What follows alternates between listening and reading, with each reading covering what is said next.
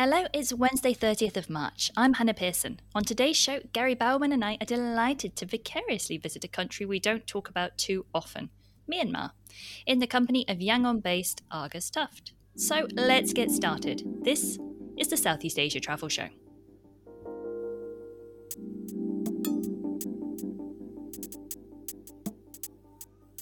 Hello, wherever you are in the world, and thanks for listening in. So today we are delighted to be joined by Argus Tuft, who is a long-time resident of Myanmar and an experienced operator across the aviation, travel and marine sectors, and he also made TV documentaries in Australia. Argus is currently working as an independent consultant in Yangon, advising local and overseas nationals and expat residents on returning to or leaving Myanmar, as international flights have not, up until now, been operating for the past 2 years. We should point out that he is talking to us today under a pseudonym given the current political situation. So Argus, many thanks for joining us on the show today. How are you doing and how are things in Yangon right now? Good afternoon, Gary, and good afternoon, Hannah, and thank you very much for having me. I'm doing very well as can be expected. We've sort of hit a status quo here in Myanmar. There's a few challenges which I'll tell you about this afternoon in terms of electricity and other restrictions. But life is actually going on as normal in Yangon and around Myanmar. People are trying to get back to normal. Great. So we're really looking forward to cracking into some of that. But let's start by going back a little bit. Tell us a little bit more about your background. You grew up and you studied in Australia. Is that correct? That's correct. I was born in Western Australia. I spent a bit of time in Rhodesia when I was younger. My father was a doctor in Southern Africa, but for myself, my schooling was in Australia, in Western Australia. So you've posted online that your parents travelled around Southeast Asia in the 70s. Was that a big influence on you? Indeed. Since I was very young, I've always had the travel bug, even when I wasn't taken away on these trips with my parents when they used to go for their little holiday breaks. And I goes for the mid to late 70s, Southeast Asia was still a bit of a sort of a frontier and wild place for Western travellers to visit. Going to Hong Kong and a trip out to the new territories or across the border to Canton, as it was then, was quite an adventure. And I used to love listening to their stories whenever they came back. And at what point did you realise that travel and tourism would be both, a personal passion of yours, but also a career? From a very young age. One of my earliest memories was flying from Rhodesia, now Zimbabwe, of course, and South Africa, where we were visiting family, back to Perth on a South African Airways 747. So immediately I had the aviation bug. If a plane flew overhead, I was eyes up at the sky. And then I guess the travel bug rubbed off onto me from my parents, experiences as a child moving around Western Australia, over in Rhodesia, and then of course my travelling life in my adult life. It really took off, and I've been very, very fortunate to have lived, worked, and travelled to some really interesting places. So you've done numerous things, and we'll come to some of those right now. One of the perhaps most interesting things that I don't think we've ever talked about on the show is that you co-founded Super Yacht News, and you're a super yacht fan. You know a huge amount about the industry, how it's developed over recent years. Obviously, there was quite strong growth with that particular industry over the last decade or so. Tell us a little bit about your experiences with super yachts, and I know that you've actually spent some time here in Malaysia tracking down one or two quite famous yachts. Yes, indeed. The super yachts, my involvement in super yachts stems from a long friendship with a British expat, two British brothers actually, who in the late 90s, they actually pioneered or lobbied the then military government to open up the southern border of Myanmar and allow access to private yachts for some limited tourism into the Mergui archipelago, which is somewhere I would end up later going to do something else. But they formed Seal Super Yachts, which evolved from liveaboards into hosting some of the largest privately owned yachts in the world. I sort of reconnected with Adam in 2012 and then spent about 6 or 7 years working with him on the operations side. So when these super yachts, you generally see them on photos and TV, they're in the Mediterranean, at Monaco and Monte Carlo. And in the European winter, they will then choose either to turn right and go over to the Caribbean, or they'll turn left, come through the Suez and spend the winter months in Southeast Asia. So it's been a growing industry in Southeast Asia, and generally they arrive to Phuket, and from there they can do trips down to Langkawi in Malaysia or north into the Mergui archipelago in Myanmar. And what's the current situation? I mean, we read quite a lot about these in recent months simply because of what's happening in Russia and the oligarchs and the seizing of some of their yachts. But what's the actual super yacht situation currently in Southeast Asia? It's been very much in limbo since early 2020 with the COVID shutdown on tourism. That didn't just affect aviation and airline travel. That did affect the movement of super yachts as well. So I think it was a very quiet 2021 season. But with countries gradually reopening, you will see them starting to come back and pick up in numbers. In Phuket, Thailand, at the moment, there's been a few there for the current season, which will end next month. And the Thailand government and a few other governments around Southeast Asia have been quick to announce that they will relax entry requirements for super yachts and their crews and guests, and have started to do that. So let's get back to you then and Myanmar. So you've lived in Myanmar since 1999, and I'm sure that you have seen many changes and much development during that time. But what brought you to Myanmar in the first place? Because I've heard it's a pretty good story.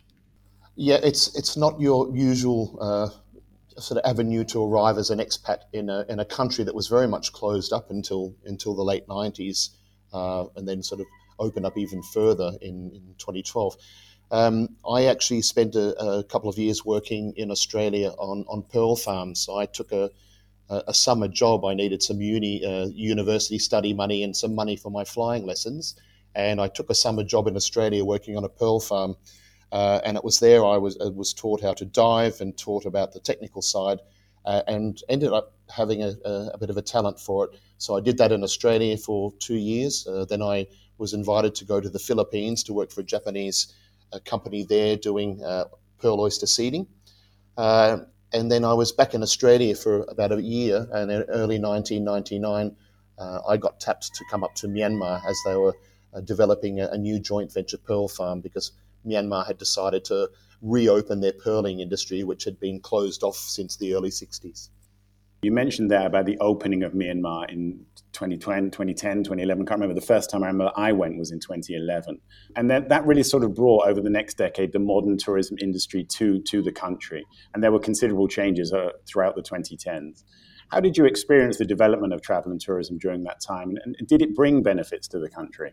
Yeah, that was a very interesting time. I had a couple of years away and arrived back in early 2012, and the country really was opening up in more than one meaning of the expression.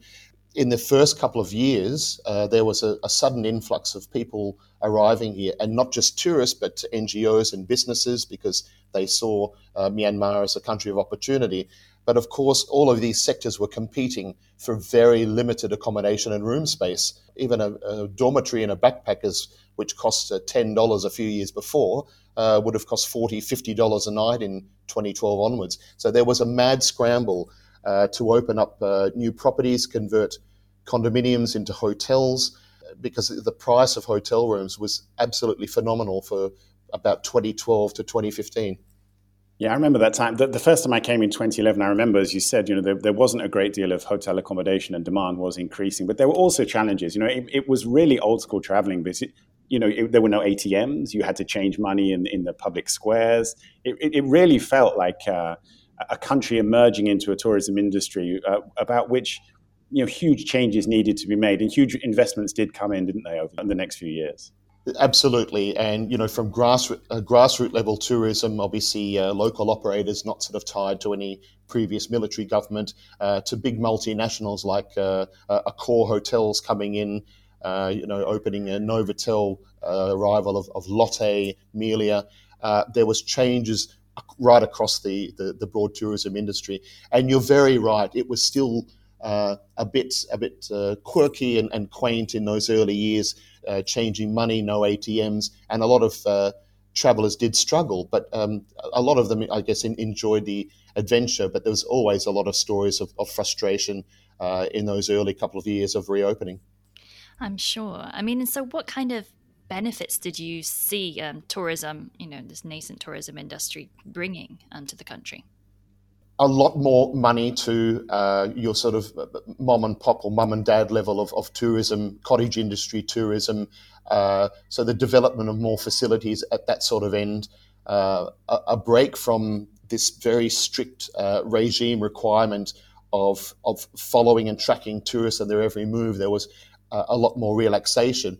And so the benefits meant that the people of Myanmar were able to open up and really sort of showcase the country a lot more. I mean, and not just in Yangon, but outside as well. Myanmar is the largest contiguous landmass country of ASEAN or Southeast Asia, and there is a wide variety of destinations and environments from right up north at the foothills of the Himalayas, through the plains in the middle of the country, the temples of Bagan, the Ayeyarwady River with cruise boats going up and down between Bagan, Mandalay, and Yangon.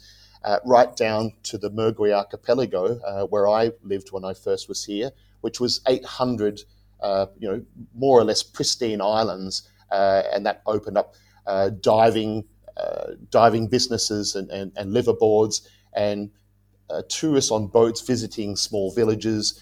So a lot more engagement on all levels of the Myanmar population.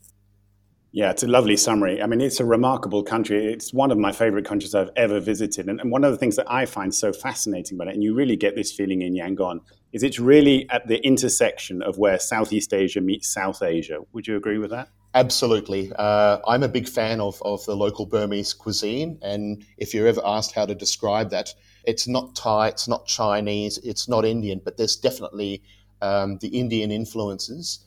A few of the Thai spices, a lot of a mix of Chinese as well. It's a very oily food. People who visit here for the first time often say, "Why is my curry swimming in oil?" And it's actually a throw over from the lack of power and refrigeration.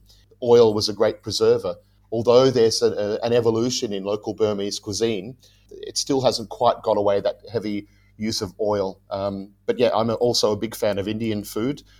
Which is one of the reasons I love coming to Malaysia. I love my Malay and Indian foods. And Myanmar is definitely at the crossroads of cuisine, as you said. And so just before we move on to what's happened in recent years, let's bring it up to date just before the pandemic struck. My last visit to Yangon was in late November 2019. I was there for almost a week, just before the pandemic, of course. And I was struck by how many Asian tourists were crowding the downtown cafes and the rooftop bars. It got quite trendy at that point. Travelers, especially from China, from Japan, from Korea and Singapore. Was that something that you were noticing living there? Gary, absolutely. In sort of early 2000s, there was not a lot of foreign independent travelers here, and it was mostly European and Western tourists, and the numbers were very low. I don't think they ever got over 150,000 to 200,000 per year towards the late 2000s. In the last decade, from sort of 2012 up to pre-COVID, I mean, I don't have figures on this, but I know that the biggest growing demographic was definitely from Southeast Asia and East Asia in terms of the numbers and the makeup of tourists coming to Myanmar. That's super interesting. So, of course, let's bring it right up to, up to 2020. And of course, COVID hits Myanmar just as hard as anywhere else in the world. What did you see the impact was of that on the tourism industry? I mean, like most other countries in the world and in the region, an immediate stop. So a little bit of trivia for you. 2 years ago, yesterday, the Department of Civil Aviation in Yangon put out a circular, and on the 30th of March 2020, an unprecedented stop of all commercial international passenger flights. So that is exactly 2 years ago today. I'm actually looking at that DCA circular in front of me, which is just a good bit of trivia for you. And an instant stop, and I guess it was fast forward to August of 2020, and that was only the 5th relief flight from Bangkok to Yangon. So between the end of March 2020 and August 2020, there had only been 5 relief flights. So a total stop on tourists, a total stop on the issuing of tourist visas, and a total ban on international commercial passenger flights. So it must have been really one of the most closed off countries, I mean, certainly in Southeast Asia, I think, in that respect, right? Very much so. And it became even more closed off last year, which I think we'll probably get into in a little while. But, I mean, Myanmar's always been very good at closing the borders when there's any sort of political or unrest or issue here. And COVID just played right into the bureaucrats' hands. Having said that, the Ministry of Health and Sport here, MOHS, I thought they did a marvellous job in tracking and taking care of and informing the citizens here. I mean, as a resident expat who was concerned as anybody else, I thought that MOHS Myanmar did an absolutely sterling job of keeping us all up to date when there were so many questions and uncertainty in the early months of 2020. So then 2020 going into early 2021, was domestic tourism starting to pick up? I mean, obviously, borders were still very much closed. There are no international flights. But did domestic tourism start to at least happen? I mean, prior to the coup? It did. There was we measured we call it the COVID waves. First wave was end of March 2020. There was another wave later that year. But in between these COVID waves, obviously, when there were relaxations on dining and shopping restrictions, there was some attempts to sort of get back to some normality of domestic tourism. For example, the cruise boats that ply the upper Irrawaddy between Bagan and Mandalay, they relocated back to Myanmar, and back to Yangon, and the ones that didn't cease operations offered things like day and overnight cruises. Hotel staycations has been a huge thing for local Myanmar and expats here. Once the hotels were allowed to open and remove things like plastic screens. So there was an attempt, and I think that was beginning to move up a bit in January 2021. But then, of course, the next news happened. Yeah, so let's talk about that. We'll talk about the impacts in a moment, but of course, the 1st of February 2021, the military coup took place. The central tenet of that was in Yangon, where you are. Was there any indication that this was going to happen, and what was the immediate effect on people's lives? There were some indications. The military, which is since the changes to the constitution, has held a quarter of seats, compulsorily held a quarter of seats in parliament. They had complained about the election held in November 2020. There were a few of the foreign embassies that made some statements urging the military to accept the results of the coup, which was an overwhelming victory to the NLD. But nobody, Gary, expected what happened on the morning of the 1st of February, and it took us all by surprise. We woke up to a total radio, television, and internet blackout. I mean, it was textbook military coup. Yeah, I just can't imagine it. I mean, as a business owner then, how on earth do you start to make plans in this kind of environment? Or do you just give up on business planning at all? Does that go out of the window? Business planning does go out of the window, and across every sector, not just tourism. There was a lot of businesses closed down after the coup because obviously it escalated into protests and then violence. And then, of course, we had the third wave of COVID that came in July, which really shut the country down again. But for these businesses following the coup on the 1st of February, let's say there was a 2 or 3 month period where nobody could plan everything. There was large-scale protests for about 6 weeks, and then the military came in to quell those protests, and life virtually stopped. It went from protests and being active on the street, and literally millions of people on the street, to clashes with the police, and then a full army crackdown a little bit later on. And by April and May of 2021, it was eerily quiet in the streets of Yangon, and I would say 90% of business was shuttered. So 14 months on, we still read a lot of what's happening around the country, but we read less, I would say, outside the country of what's actually happening in Yangon. What's daily life like there right now? Daily life, Gary, is actually back to normal. We're back to the usual traffic levels we had in 2019, constant traffic jams and the beeping of horns. Shops and restaurants are reopened again as the COVID restrictions have eased. The security forces' presence is a little bit more subtle now.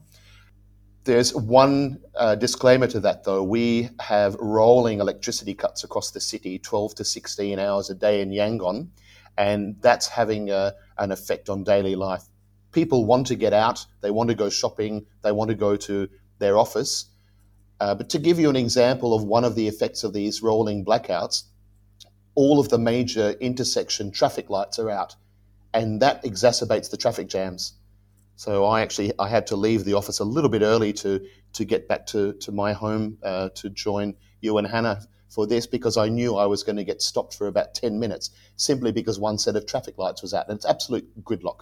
Oh my gosh, I hadn't even thought about that affecting traffic, but you're right. And in fact, we even had to plan the timing of this podcast recording very carefully, didn't we, to make sure that you actually had electricity to be able to do it. Kind of unthinkable sat here in Malaysia with our electricity and everything at a light switch away. So how about the vaccination rollout? I really know quite little about where Myanmar is with that as well. Can you talk us through that?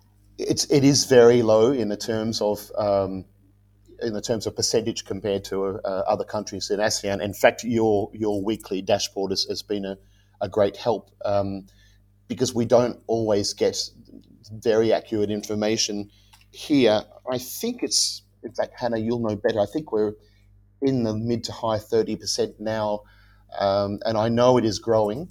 3 weeks ago, the Thai government delivered 500,000 vaccines on a special Thai Airways flight, which was handed over at Yangon International Airport. The Chinese are still sending in vaccines. I myself finally just got my second Moderna vaccine only 2 weeks ago. I only got my first Moderna vaccine in, I think it was November.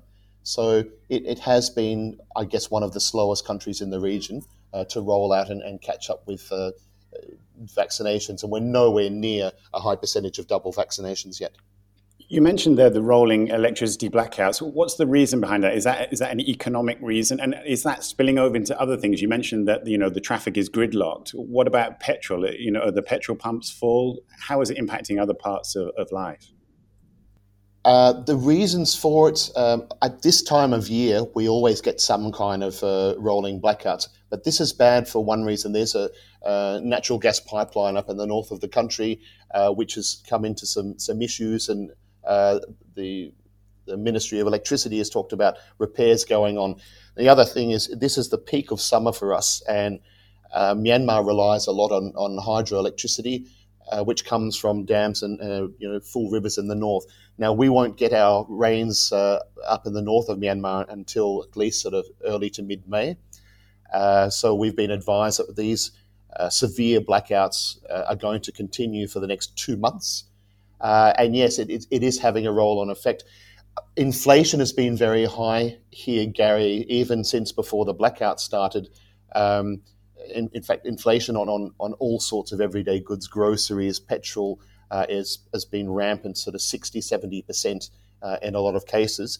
And we can see that at the petrol pump. So anybody who drives here today on our local expat signal group, we always share information on currency rates, the petrol prices, etc. So it is having an effect.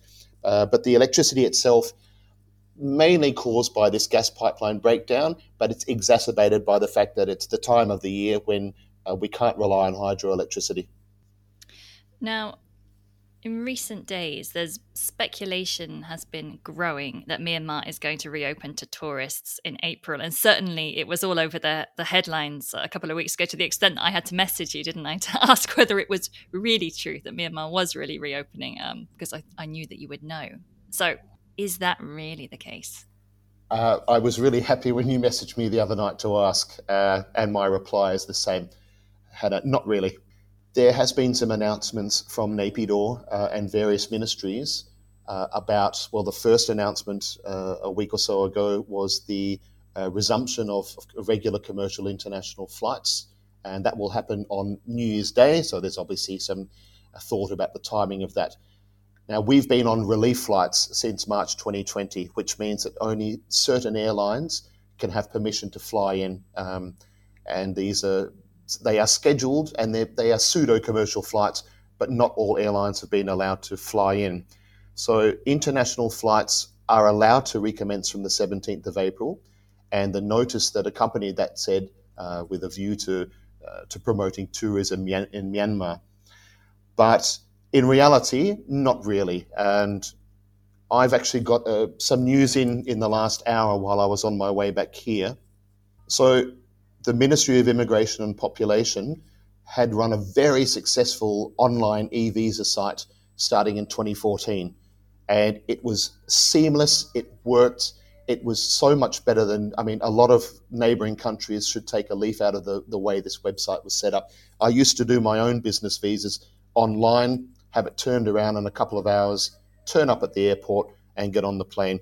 Now, all visa issuing has been suspended since the 20th of March 2020. They announced last week that they would restart the online e-visa at midnight on the 31st of March, so that's tomorrow at the time of our recording this, but only for business visas. Now, I actually just came from a meeting with the manager of the e-visa website, a private company called EaseNet Myanmar, Raymond Jha, and he's happy for me to pass on the discussions he's had with Naypyidaw. They still do not have advice as to if and when tourist visas will be reissued. So, Hannah, to answer that question, although business visas are restarting, we still don't have an answer as to whether tourist visas will start. It's expected sometime later in April, possibly May, but I have a feeling that the military government in Naypyidaw wants to vet the return to business visa issuing first to see if they've got enough of a control on who's coming in and out. Yeah, you made a very good point there about the e-visa system. I used that in 2019 to get in and out of the country, and I agree with you. It worked absolutely seamlessly. It was very, very quick. It was very, very fast, and it was, as soon as I arrived in Myanmar, there was no problem with my visa. I was just waved straight through. I guess it goes without saying, Argus, that we have to accept that what's happened in the country over the past 2 years, not just COVID, but also the political situation, that the tourism industry must have been absolutely devastated. What is the exact current situation of travel and tourism in Myanmar? It's very non-existent at the moment. There is some local domestic tourism, both with Myanmar nationals, mostly Myanmar nationals, and the few expats that are here, but very low, as I mentioned earlier. Staycation hotel stays around Yangon have been very popular. I met the other night with Tim Boomer. Now, he's the Sanctuary Ananda country director for Myanmar. They've got an Abercrombie and Kent affiliated cruise boat, a very high-end cruise boat, which is berthed up in Mandalay. He is just now restarting 2 and 3 night sailing packages, including a flight from Yangon up to Mandalay, and then everything included on the boat. So he is cautiously optimistic, but he knows he has to work from a domestic market first. The other reopenings are Napoli Beach in Rakhine State. There's some high-end hotels, mid and high-end hotels there. People are starting to take 2 or 3 day or week-long vacations there. And then the other mainly accessible tourist destination from Yangon, a 5 or 6 hour drive, is Gwesound Beach on the Irrawaddy coast. And there's hotels there that have reopened, and there are people getting away and visiting there. So you mentioned that they were cautiously optimistic. Is that the general consensus amongst tour operators about the potential of international tourists visiting Myanmar? Yes, I think so, Hannah. Talking to a couple of the stakeholders in the last couple of days, so I could get a better idea from their perspective, knowing that I was going to talk with you and Gary. They are not holding their breath on a sudden return of foreign visitors flying into Myanmar. They know that's going to be rolled out slowly, so they're not going to rely on that for the first few months. they're going to concentrate on the domestic market first. They do not see anything getting back to normal in the next 3 to 6 months. And of course, we are heading into the rainy season here. We'll be in monsoon late April or early May. So that's generally 5 or 6 months of low season here, historically anyway. And so in terms of the country itself and what it offers to tourists, as you mentioned, it's a huge country. It's a very, very diverse geographical country. It's beautiful. It's stunning. A lot of people will know Yangon. They'll know Bagan. They'll know some of the lakes as well. You've traveled a lot around the country. What are some of your own favorite places? Oh, where do I start? Look, I have a soft spot for the Mergui archipelago, probably because it was the place I lived for the better part of a decade. But I mean, there's 800 islands, some stunning beaches. Following the reopening of Myanmar from 2012 onwards, there's a number of very nice resorts that have opened on certain islands. The diving is very pristine, and it's a lovely place to spend a week or a few days on a beach or on a boat. Bagan, of course, Gary, I think you must have been up there. It is stunning. You know, there's nothing beats doing the balloons over Bagan at sunrise, you know, over the thousands of temples there at dawn. I'm just trying to think of what other places. One little gem that, again, from my reading of travel books when I was much younger, I read in a early Paul Thoreau novel called The Great Railway Bazaar that he had visited here in 73 or 74 and managed to get up to what was then called Mae Myo, it's now called Pinulwin, up in the Shan State Mountains. And he was determined to go on a train trip to Lashio, crossing a famous 180-year-old steel bridge called the Goktek Viaduct. That, I think, is one of my little hidden gems in this country. I love that. Top tips. Yeah, I mean, I have never had the chance to make it to Myanmar yet, but it is certainly on the list of places to visit. And that hot air balloon over Bagan, yes, that's on the bucket list.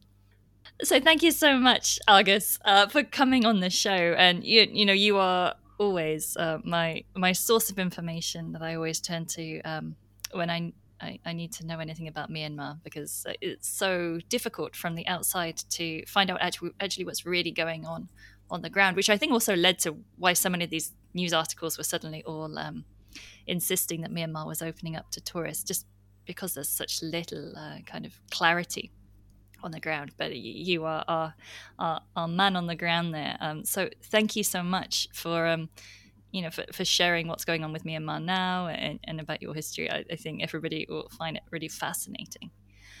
We hope our listeners also enjoyed the podcast, and don't forget to send us your thoughts and comments on anything we discussed or anything we missed out. You can drop us a message on our LinkedIn page at the Southeast Asia Travel Show. Yeah, many thanks to Argus. It's been a fantastic show, a really, really deep dive into such a fantastic and wonderful country. Meanwhile, you can catch up with the Southeast Asia Travel Show's full back catalogue on our website, www.theseasiatravelshow.com. And of course, you can listen to every episode, including this one, on all the various international podcast platforms. Again, just search for the Southeast Asia Travel Show on each one. And please remember that if you do tune in via Spotify or Apple Podcasts, which together account for around 60% of our total listeners, please give us a quick rating and a review, as that helps other people to find the show. That's a wrap for today. We'll be taking a break next week, but then we'll be back to talk more travel and tourism with you in Southeast Asia. We look forward to seeing you then.